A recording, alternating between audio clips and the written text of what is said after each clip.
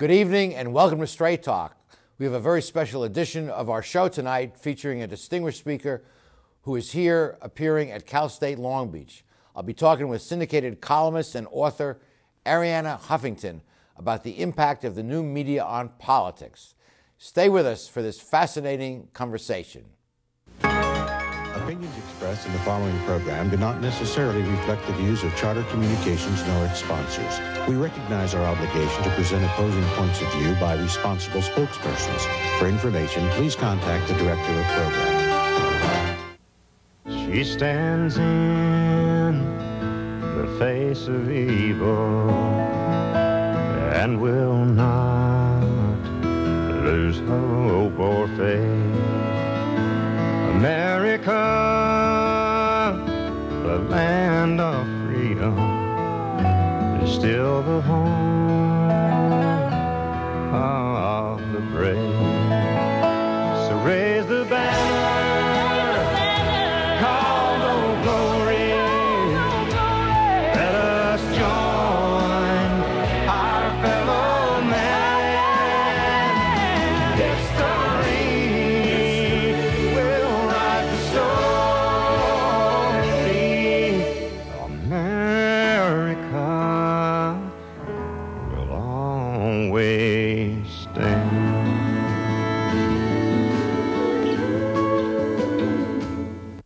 Straight Talk is brought to you in part by Southern California Edison. For over 100 years, life powered by Edison. The Press Telegram, your local news leader for over 100 years. And Long Beach Magazine.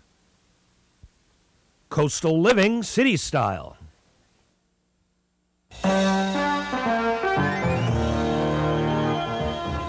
Join us for tonight's edition of Straight Talk. And now your host, Art Levine. I'm Art Levine, professor of ethics and legal studies from the College of Business Administration. Our guest today is Arianna Huffington. Ms. Huffington is the co-founder and editor-in-chief of the Huffington Post and a nationally syndicated columnist. She has authored 13 books, most recently Third World America, about the decline of the middle class. She's a true pioneer in the use of the new media and has one of the most frequently cited media brands on the internet. Ms. Huffington is here as part of the CSULB Distinguished Speaker Series. Welcome to Cal State Long Beach, Arianna. Thank you. It's great to be with you, Art. We're delighted that you're here, and the topic of your address here on campus is politics and the new media. I know from my own experience that the new media has changed everything. And, we're a little show here, but our signal is viewable all over the country. We're not CBS, but the word can get out. So there's a sense of democratization of the media with the internet. Oh, absolutely. It's really has changed everything. You used to be able to express your opinions and have a platform only if you're a big name or if you owned the printing presses. And now you can have a voice and you can break through the static if you have something to say that resonates with people. So the little guy or gal who has something to say can get his or her voice heard without being Rupert Murdoch. Exactly. And, the use of social media, Facebook, Twitter, sharing what you have to say with others has also revolutionized everything. will.i.am recently said that people used to consume news sitting on the couch, and now they consume news galloping on a horse. Wow. They don't just consume it. They want to pass it on, to share it, to add something to it. And that's what has been so difficult for many in the mainstream media to understand. They're asking, why are people updating Wikipedia entries for free? Why are they adding things on their Facebook walls for free? Why are they blogging for the Huffington Post for free? And the truth is that self-expression for many people has become the new entertainment. Nobody asks, why are people sitting on the couches watching bad TV for free? But that's changed. People are much more engaged in what they're doing. And this is a healthy thing for a democracy. I think it's incredibly healthy. Like with every new stage in our evolution, there are problems. I think the biggest problem is the people who hide behind anonymity, to vent, to go for ad hominem attacks, basically to just completely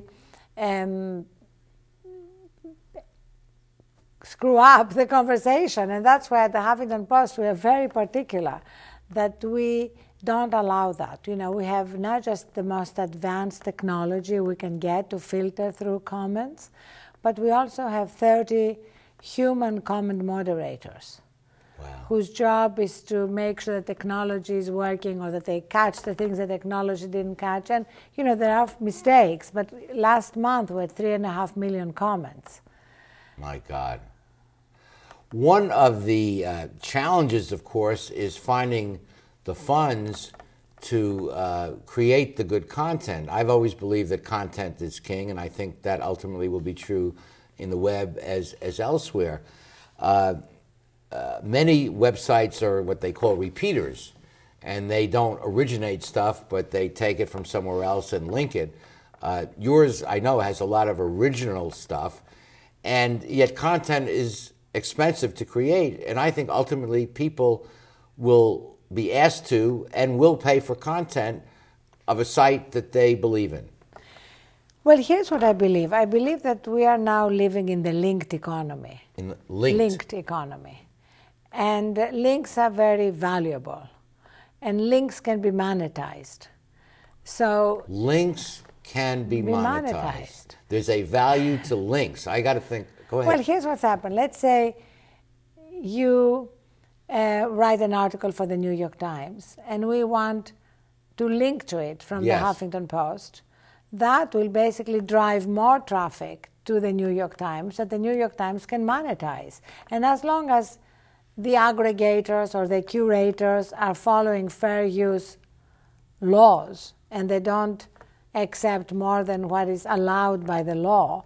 But a link means the whole article. Yes, but sometimes you can take a paragraph to basically introduce your readers to what the article is about, or you can link out directly. You know, either can be within. Is that valuable to practice. The New York Times to have a one-paragraph reference about the article? Well, provided of course it is. Yes, we get hundreds of requests every day from mainstream media to link to their stories because it's incredibly valuable. Now, in our case, you know, we do three things. We do this kind of aggregation / curation. We have original reporters. And now that we've become profitable this year, we are adding to our reporting team. I saw that you got Howard Feynman, who is one of my favorites. We got Peter Goodman from the New York Times, who's become our business editor.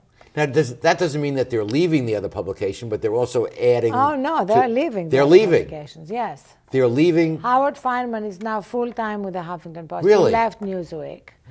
Well, let me just cut to the chase. At some point, with Howard Feynman's and that are right at the top of their craft, it costs money to do that. Won't you, at some point down the line, ask your viewers to maybe pay $1 a week or $1 a month, and you have 25 million unique visitors a month, and if you get just half of them, that's not a bad cash flow. Okay, let me give you an absolutely unequivocal answer. Yes. Never. Okay, Never. You heard it here. You will not have to pay to visit the Huffington Post. Never. Our business plan is entirely advertising based. Okay. So it's basically bringing in advertisers, bringing in sponsors, bringing in sponsor-generated content. There are many new ways to bring in advertising on the site, but we're never going to go behind paywalls. Wonderful. Why do you think that the cutting-edge use of the media, of the web, like Huffington Post, is not being done by newspapers, who all now have websites, but by others like yourself? Well, one of the reasons is precisely the question you asked. A lot of newspapers are trying to have it both ways. They want to put some of their content behind paywalls. They don't quite understand how news consumption has changed, how habits have changed. And also, we are, for example, mixing it up. We are having very established reporters like Howard or like Peter Goodman from the New York Times. And we also have young reporters. In fact, one of the things that we're going to accelerate is hiring young journalists right after they graduate, either journalism schools or, Yale. In fact, we just hired somebody who was the Good choice. arts editor at the Yale Daily News. He just graduated last year. This is his first job. He's fantastic. There is incredible talent. You have an affinity out for there. young people, don't you? I can Absolutely. just see it. That wouldn't happen at the New York Times because they would want you to have paid your dues, so to speak, to have gone and worked in other papers. We really believe that there are so many talented young people who've done actually great journalism with their school newspapers, and we'd love them to come on. In fact, if anybody's listening, we are hiring. That, and we'll put, we'll tell you how to get a hold of Arianna at the end of the show, but you heard it spontaneously from our guest. Well, there's so many implications of the new media, and in the next segment we're going to focus on the political use of it. But you are also an author, and you just came out September 7th with your 13th book, Third World America. Briefly tell us about the decline of the middle class here in America. Well, obviously this is a very startling title because we're not yet Third World America. The reason I picked that title is because I wanted to sound an alarm while there is still time to course correct. Yes. And right now we can still avoid the iceberg hitting the Titanic. But the trajectory we are on is a very dangerous one. And there are many data I can point out to, including our crumbling infrastructure, that would turn us into a third world country. But the really significant decline is the decline of the middle class. Yeah. And the gap between the wealthy and the poor, the discrepancy between the average CEO wage and the average worker that used to be 30 or 40 to 1 is now 1,000 to 1. It's a real danger. It's like amazing what has happened in the last 30 years. This didn't just happen because of the recent almost financial meltdown. Yeah. This sort of decline started in 1980. And through successive administrations, Republican and Democrat, it really continued. And right now, we have something which is very un-American, which is that upward mobility for millions of Americans has become downward mobility. And upward mobility has always been at the heart of the American dream. That the kids live better than the parents. Exactly. And now they can't afford the house. And now you have 2/3 of Americans in a recent survey who said that they expect their children to be worse off than they are. And if you look at international data, we are 10th in upward mobility. So why is that? Well, what has happened is that through special interest buying public policy, we basically deregulated a lot of the practices, of mortgage companies, credit card companies, or we basically... laissez-faire. Yeah, or we allowed the regulators to be captured by the regulated, because that's another problem. When Fannie and Freddie had regulators, they had entire agencies regulating them, but they were not really regulating them. We saw the same thing around the BP oil spill. They had regulators. The mining disaster. Asleep at the switch. Asleep at the switch. Yeah. Well, this is fascinating, and it has profound political implications. And in the next segment of our show, we're going to ask Arianna her analysis of what this all means for politics and get her take on the midterm elections that are coming up and also on the Obama administration. You won't want to miss the rest of this show. Electricity is different from any other product we use. We can't store it. We must use it wisely, but can't do without it completely. And there's no substitute for this special form of energy that brings us light, comfort, and progress. That's why California needs new standards that can keep utilities strong, guard against another power crisis, and protect consumers from the kind of shortages that often affect other commodities. Because electricity is different. When the Port of Long Beach employs more people for new projects and construction workers for improvements, it has a positive effect for local businesses like my restaurant, Las Islitas. The port keeps the whole community busy. Especially our cook, Jorge. The Port of Long Beach, investing in jobs, investing in you. We are back, continuing our conversation, fascinating conversation with Arianna Huffington, who's here at California State University, Long Beach, as our speaker for the 4th annual Distinguished Speaker Series program. And we want to focus now on the subject of her presentation on campus, politics and the new media. This revolution really has had profound impact on politics, and spell it out as you see it. Well, first of all, we see something that we could not have imagined before, which is politicians being able to go directly to the people through social media. Sarah Palin actually has been a master at this.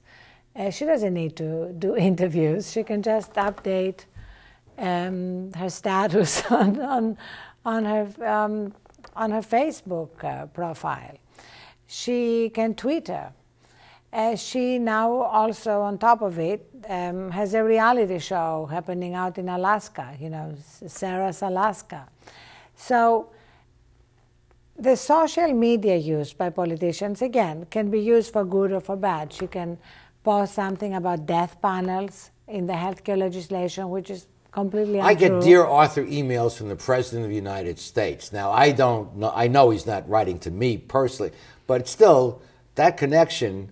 And of course, the Obama administration used the media so effectively in their campaign, did they not? Oh, yes, they really wrote the book on it. Yeah, they wrote the book, and they also were able to do what the Howard Dean campaign was not able to do, which is to translate the viral into the actual, to take what was happening, the activity that was happening online, and actually use it to raise real money. Real money and real people knocking on doors. And real people knocking on doors.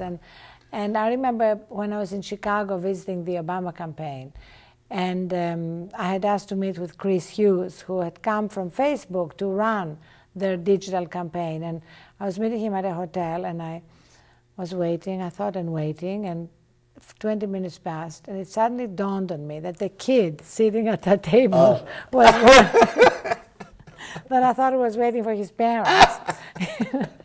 Was Chris Hughes. And that's the thing. They brought in people who really knew what they were doing. I wrote them an email after they won suggesting, dumb me, that they need this, that they should continue that personal touch as part of the administration, which of course they have. And getting personal letters from the President of the United States, personal emails, it's kind of touching. But they haven't really continued in the way it worked during the campaign. They put it all under the auspices of the DNC. And so it became much more rote and bureaucratic, and, it has been ramped up now that the president is campaigning for his fellow Democrats. They ran a much better campaign than many feel the first 2 years of the administration has been. Yes, I write in Third World America that they went from the audacity of hope and what David Plouffe, his campaign manager, called the audacity to win, to the timidity of governing. Wow. Because, it's ironic that his opponents are basically claiming that he has been very radical, but he has not. He has been, in the end, very cautious in terms of tackling the biggest crisis we're facing, which is joblessness. He has incredible training as a lawyer from Harvard and all, but he has a tendency to try and bring everyone together, which often means splitting the differences rather than, and whatever you think of Ronald Reagan, there were certain core principles that he stood for, and you could go with him or not go with him, but you knew where he was. A lot of people have trouble identifying just what are the core principles of the president. Well, you're absolutely right. I think it's great to bring everybody together, but you can't bring everybody together if you're not clear about what direction you're going towards. And, we saw that during every major struggle in this country, whether it was the Emancipation Proclamation or the 19th Amendment or the Civil Rights struggle, you could not come together until people were willing to accept certain core principles. Yes. And he's faced with a moment of truth on this gays in the military because he has to decide whether or not to appeal it. As an administration, the federal judge said it's unconstitutional, and if he doesn't appeal it, then it stays. But if he appeals it because he wants to wait for Congress to do it, it gets muddied.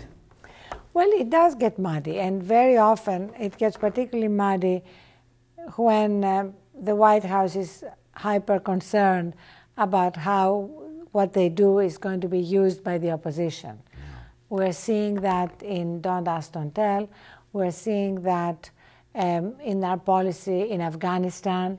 No Democrat wants to be soft on national security. Exactly, but it's really tragic to be making war and peace decisions based on how the opposition is going to approach. Do you think the administration is? You have Bob Woodward in his new book who said the president is psychologically, that was his term, out of Afghanistan. What does that mean? How can you be psychologically out of a war that's ongoing where young men and women are being killed and where we are spending $2.8 billion a week? And that to me is stunning at a time when our local governments are cutting schools and services and when we need to do nation building here at home. Yeah. Well, we could have rebuilt every school in America for one year's cost of the war. Yes, and we could have rebuilt a lot of schools for what we spent bailing out Wall Street. Give us your take on the gubernatorial and senatorial races here in California. Well, the gubernatorial race seems to be less of a toss-up than it was a few weeks ago. It seems that Jerry Brown is now ahead by 8 points. The Senate race is more of a toss-up.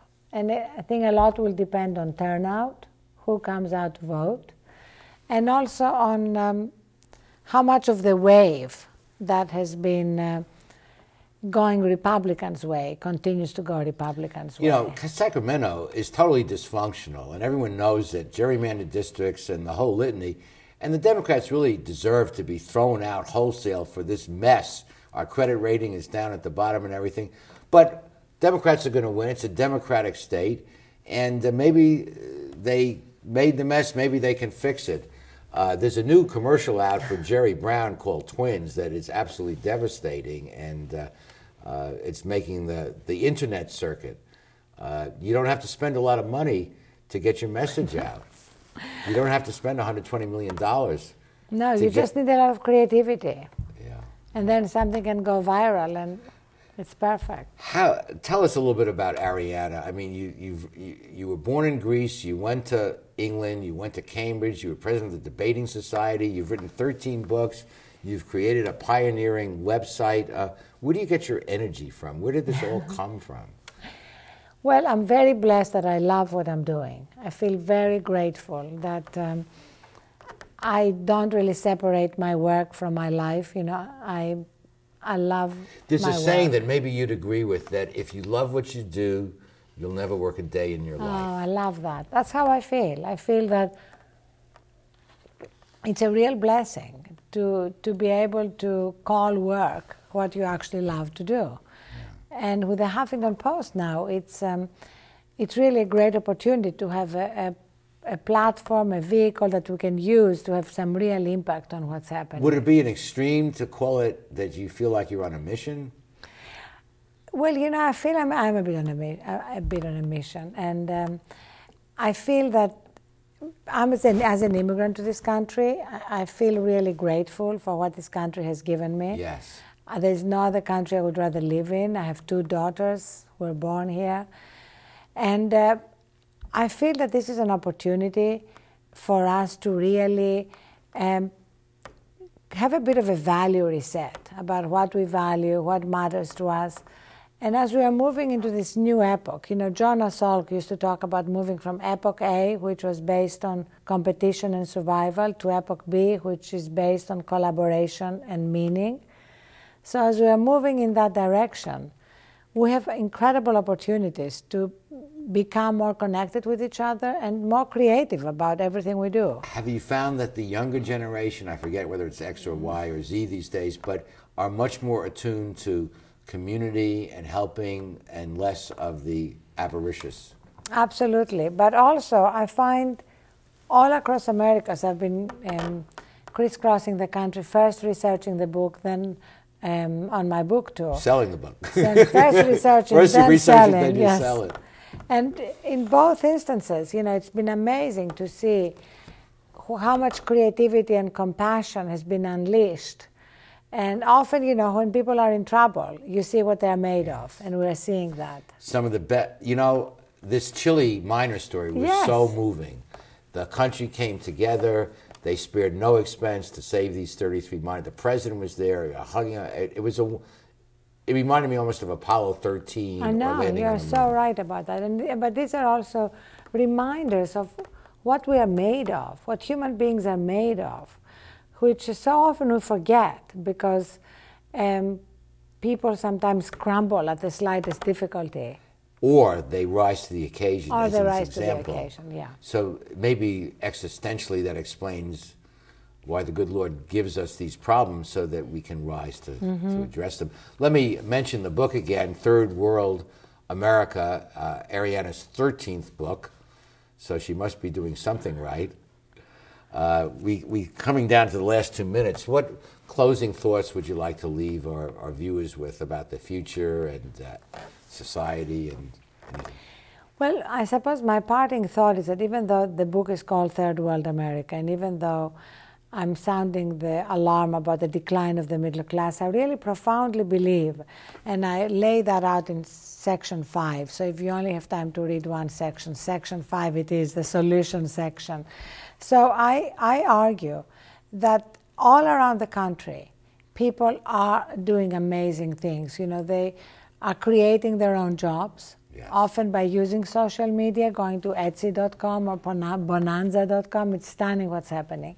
And then they're actually turning to what they have in abundance. They may not have a job, but they may have time on their hands or skills they're not using. So you have lawyers coming together to help people avoid foreclosure. You have an unemployed concierge I write about in Portland, Oregon, who started a site called we'vegottime-to-help.org. Wow. And bringing together unemployed people, helping people in need. There is no deeper satisfaction than helping others. I mean, I grew up very spoiled and self-indulged, and it took me a lot of time to work my way out of that, but thank God I did.